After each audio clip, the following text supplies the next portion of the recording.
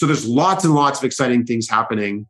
And I think you sort of put all of that in the context of an economy that could be slowing, a job market that could be slowing.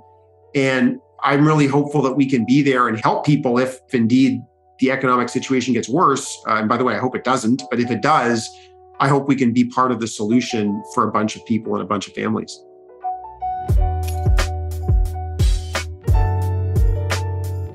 Welcome to the Joe Momo Presents podcast. This is the Calgary Leader Series.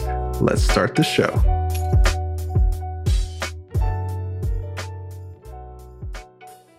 I'm really excited to have my next guest on the podcast. He's the CEO and co-founder at Borrowell. Welcome to the podcast, Andrew Graham. Great to be here, Joe. Thanks for having me. Absolutely. Likewise. Let's just jump right into it. How about you give us a brief history of who you are and what you do? Sure. So I'm Andrew, as you so well introduced me, and I am one of the co-founders of Borrowell. And Borrowell is one of Canada's largest fintech companies. And what we mean by that, or what fintech is essentially we have a bunch of services that help you with your personal finances. We were the first company to offer credit scores for free. So if you've ever wondered what your credit is like, what your credit score is like, you can find out at borrowell.com, and it's all free. We've had over 2 million Canadians sign up from the beginning. So that's I guess that's both an answer and a bit of a plug. I hope you don't mind that. That's totally fine. That's awesome. So maybe let's take a little step back to, I'm sure you've gained tons of insights, and your career journey must be really dynamic and complex. But perhaps you could let us in a little how that journey was like from when you first started to now being the CEO and co-founder of such a large, successful fintech company here in Canada. Well, look, I've had a number of different stages in my career, and I won't bore you with all the details, but I spent the first part of my career in the public sector. I worked for a nonprofit, and I worked in politics and government, working for a couple of cabinet ministers in Ottawa. I then went and did an MBA. Then I worked for big companies for a couple of years, more than a couple, in fact, about 4 or 5 years. And then really decided at that point that I wanted to start something on my own. I didn't want to be in sort of bigger organizations anymore, and left to start Borrowell. So I've had those different stages, and I've really learned a lot through each one. And those certainly the most fun and the most rewarding has been founding a company and seeing it grow. Absolutely. One of the things I saw that I thought was remarkable is that you won the EY Entrepreneur of the Year in 2019 award. So I was just curious, was entrepreneurship always sort of in your vision for your future? How did you get into entrepreneurship? I think some people wake up or are born to be entrepreneurs, and that's all they ever want to do. I really have tried different things. I had a really terrific few years working in politics and government. I really found it compelling to be able to be around the table for policy conversations. And then, I had some rewarding years at larger companies, but ultimately, at that point in my life, I'd actually founded a nonprofit on the side, and I was finding that I was having a lot more fun in the evenings working on my nonprofit than I was, sometimes during the day at my job at bigger companies. And so, that was a real clue for me that I would enjoy entrepreneurship. And certainly, I've loved it. And, I've learned things from different stages of my career. I think if anything, jumping onto the entrepreneurship path earlier may have been exciting as well. So this has certainly been a great fit for me. Well, that's spoken like a true entrepreneur. I love that. Speaking of your current Borrowell, obviously, you're helping Canadians with their financial health through tools like the free credit score, like you mentioned. I also saw doing my research that there's a new program, the Rent Advantage. Perhaps you could maybe speak a bit about that. Yeah. So for those of your listeners who don't know, we all have a credit score, and that's essentially a 3-digit number that is a summary or an encapsulation of how well you've handled credit in your life. So every time you make a payment on a credit card or an auto loan or a mortgage or whatever, that gets reported to the credit bureaus and goes into your credit score.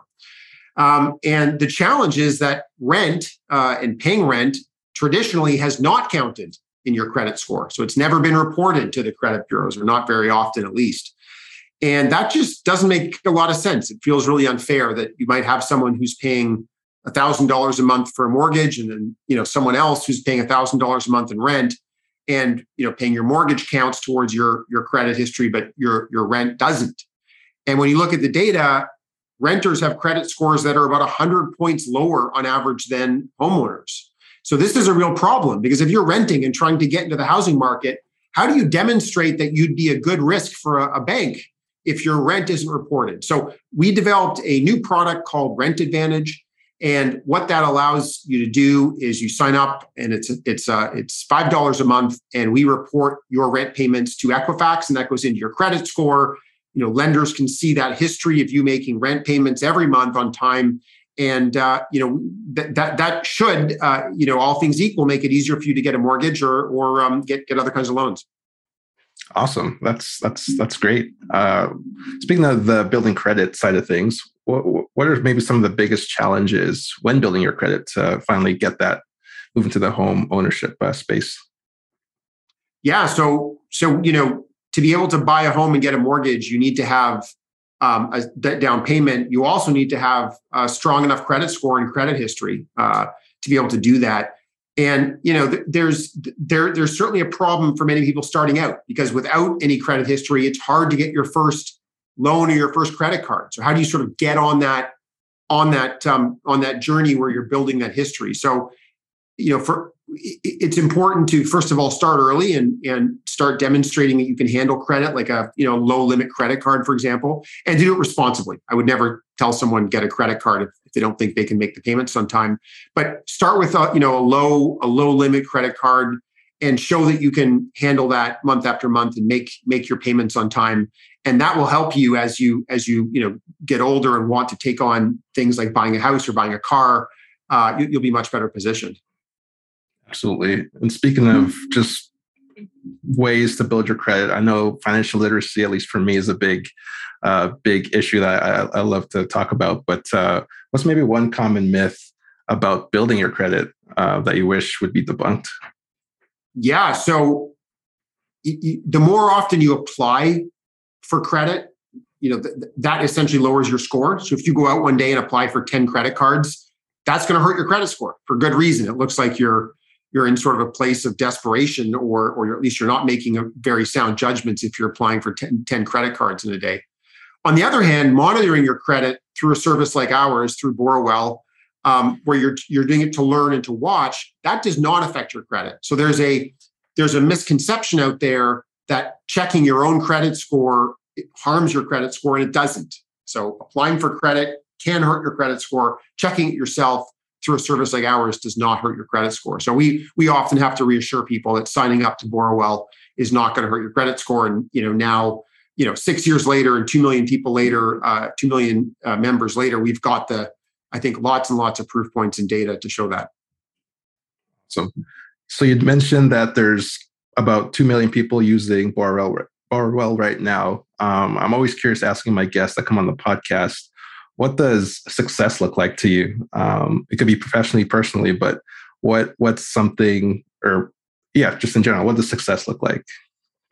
It's a great question. And I think my answer to that question has changed a lot over the years. I think, for me now, the two things that get me most excited coming to work in the morning are, first of all, the mission that we're on, which is to help people find financial prosperity. So just to dig into that for a second, when you survey people, when you survey consumers and you ask them, what's your biggest worry in life? What keeps you up at night? The number one answer in Canada, the US, lots of other places, is my finances.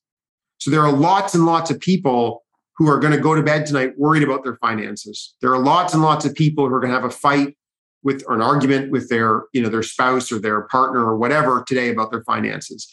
And I'm sure all of us, in ways big or small, have had times where we've been stressed about our finances. And when you're worried about your finances, it's very, very hard to sort of worry about other things. And I certainly in my life, my wife and I went through a major house renovation 4 or 5 years ago. And anyone who's done that, I'm sure, can relate to the to the financial challenges those pose, where you go in with a budget and then, your budget ends up being pushed up, and, scope increases and costs increase. And that caused a lot of stress for us. And by the way, look, that's obviously a very privileged financial problem. That wasn't about worrying about putting food on the table. But nevertheless, it was an event that caused a lot of stress for me and a lot of stress in my household. And it was a reminder as I was building Borewell that financial stress is real. And the opportunity that we have as a company is to try to lessen the financial stress that people feel by helping them be more educated about their credit. We have tools to actually help people establish and grow their credit, like Rent Advantage.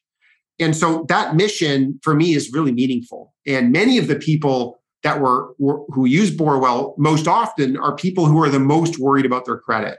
And so seeing people in our app reviews or with our customer service say that, hey, you helped me increase my credit score, or you just helped me feel better about my finances, that's like really gratifying. That's really, very gratifying. So that's sort of like, having impact on a mission I care about, I think, is the first pillar for me of what a successful professional life looks like.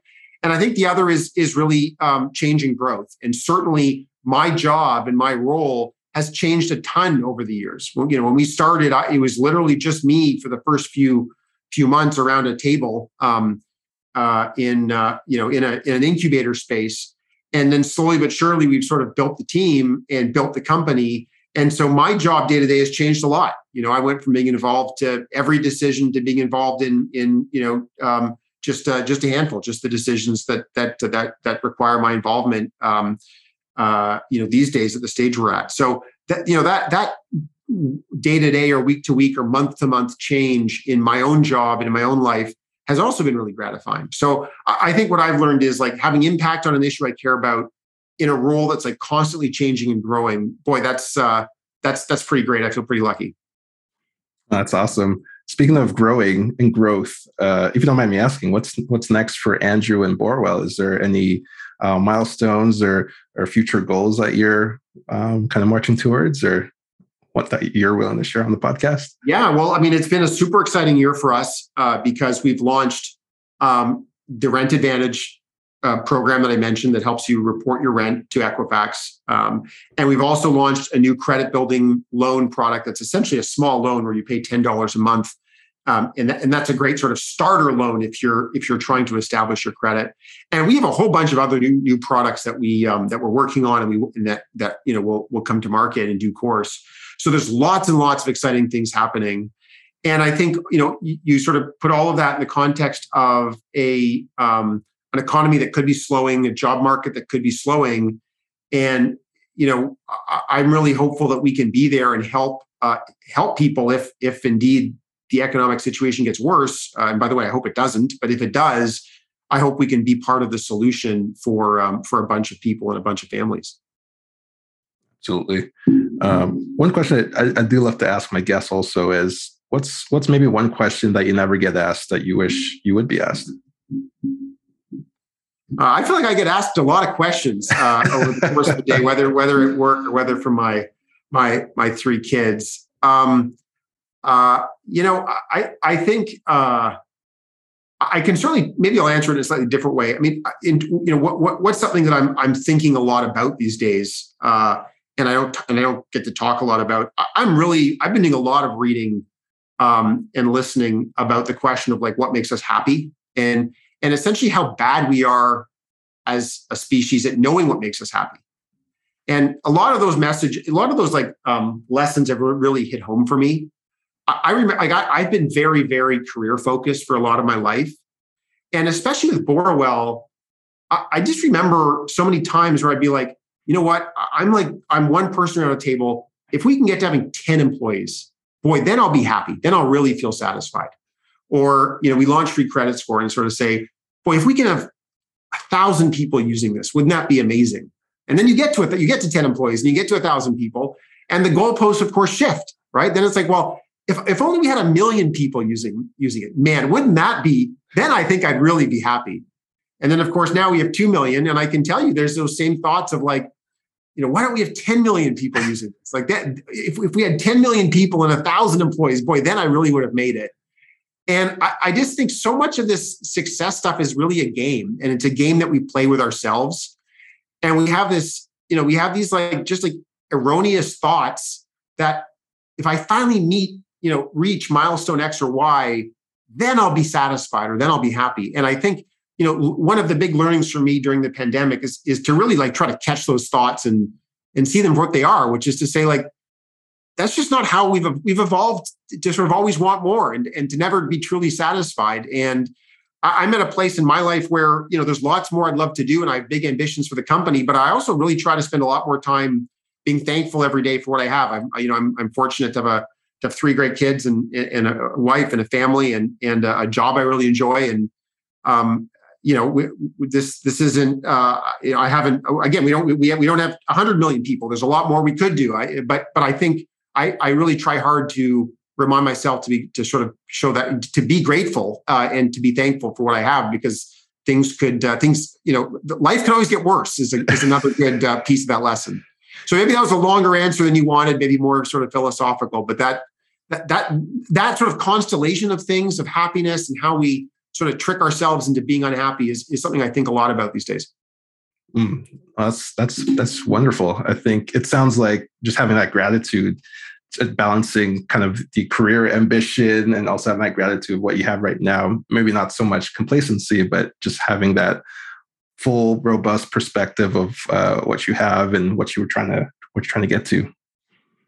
Speaking of that, though, you mentioned you have a family as well. So I'm always curious, how do you balance work life, kind of going to those goals and also focusing on more of the personal side? I think having kids has been really, really good in terms of tempering some of those some of the ambitions that I think before I had kids, I was just so focused on work that my life was more narrow. And now having a family, it sort of forces you to, certainly it's forced me to sort of pull back and have better context and perspective. Because what I found is, especially with young kids, whether I have a great day at work and, seal some big deal or, speak to some group or something and everyone's happy, my kids don't really care. Either they're happy, they come home happy and want to show me things, or they're unhappy with me because I, for whatever reason, I didn't give them the food they wanted after dinner or whatever. It really is grounding. And I think it provides really sort of great perspective and a reminder that I'm really proud of what I do at work and I love my work. But it's one aspect of life and it's not the only aspect of life. And I've got some humans who depend on me and I want to, part of what I need to do during the course of the day is give them what they need. So, and I think, by the way, it's maybe a better CEO and a better leader. I'm more empathetic. I understand the challenges that people face as parents, or frankly, whenever whatever the issue is, it's hard caring for a sick family member or a sick spouse. And I think, having kids has helped me realize that we all live multifaceted lives, and it's important to sort of show empathy for people who are coming from very different circumstances, whatever they may look like. Absolutely. Speaking then more on the ambition side of things and career side of things, what would you say has been your most unique skill that has made you become so successful? I think I'm pretty good at building a strong team. And creating a shared sort of culture and vision for that team. In the early days of Borrowell, when we were a really small company, if something went wrong, like if we had a negative outcome, like we launch a product and it doesn't work, often I was involved in those decisions. So I could look back and say, gee, I should have asked this other question. Or now when things go wrong, often I'm not involved because it happened in a different part of the company. And I think we've done a really good job at hiring great people. So if something goes wrong and you've got great people, then you sort of have to ask, why? Like, what did we do wrong in terms of creating the context or creating the culture that led to great people making decisions that weren't good? And I think often the answer is cultural things, right? So it's and guess what I mean by that is people not thinking about the right things. So we want to be a company that's obsessed with our customers and their needs. So if we let down a customer, what was it about that set of decisions that meant that we didn't serve a customer properly? So I really spend a lot of time now thinking about do we have the right team in place, and then do we have the right sort of cultural the right culture? Are people acting in ways that I think are going to be sort of in the long-term interest of the company? And I think that's most of my job now. And those are aspects of the job that I've always really enjoyed. And there's lots of things I'm not good at, but I think I am good at spotting talent and bringing people together and creating a good team. Sounds like building teams and culture is one of the key pieces as an entrepreneur to build a successful company. I only have a couple more questions here for you, Andrew. What's maybe something that you're proud of that we haven't touched on in the interview so far? I feel you've been very gracious in highlighting different things that letting me talk about Borrowell and talk about my family. I think what I'd go back to is within our 2 million members at Borrowell, we serve all types of people. Right? We serve people who have very high credit scores, who have lots of money, and who are very focused on just protecting that, making sure that no one's stealing their identity. That's great. All that kind of thing is important. But I think we've also created a company that really helps people who are in more challenging situations. For example, people who are new to Canada or who are new to credit and have really no touch points in the financial system, and they come to us looking for that entree, or people that have had really challenging financial situations. I talked to one of our customers a while ago who had gone through a very bad divorce, and over the course of that, he had had to pay a lot of legal bills and other things, and so his credit card bills and other loans had gone unpaid, and it really kind of destroyed his credit. And this is someone who had a very well-paying professional job, and had spent years trying to sort of claw his way back, and Borrowell played a role in that story. So I think I'm really proud of the fact that we're able to help people who are maybe more ignored by the mainstream financial system, who don't fit as neatly into some of the customer profiles that larger institutions might want. So I'm proud to be a company focused on helping people who want to sort of improve themselves and build their standing within the financial system. I love that. I love that you're helping many facets of people and also solving that problem of the unfairness in the rental markets as well. I think what you guys are doing is awesome, and I really appreciate you being on the podcast and sharing those insights and experiences. Well, thank you so much for having me, Joe. I really appreciate it. Awesome. I'd like to end the interview with one last question. So my last question to you, Andrew, is what does being a leader or leadership mean to you? For me, being a leader, I think, is about going from vision to reality, right? It's about articulating a vision and then making it real.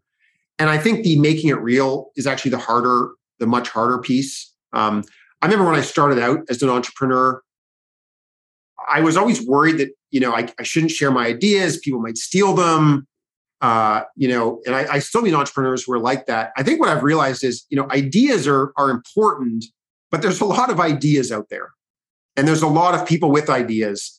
And the really hard part is turning an idea into reality. So taking that vision of how you want it to be, getting the right people around the table, getting the right resources together, building the solution.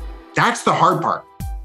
But to me, that's what leadership is about. It's saying, this is how I want to change this corner of the world in this specific way. And here's how we're going to do it. And, let's do it together. So for me, that's what leadership's about.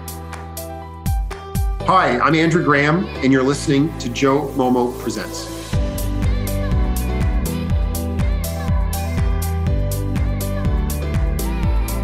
Thanks again for watching the Joe Momo Presents podcast. For more episodes, check out joemomo.com/podcasts. All right, see you next time.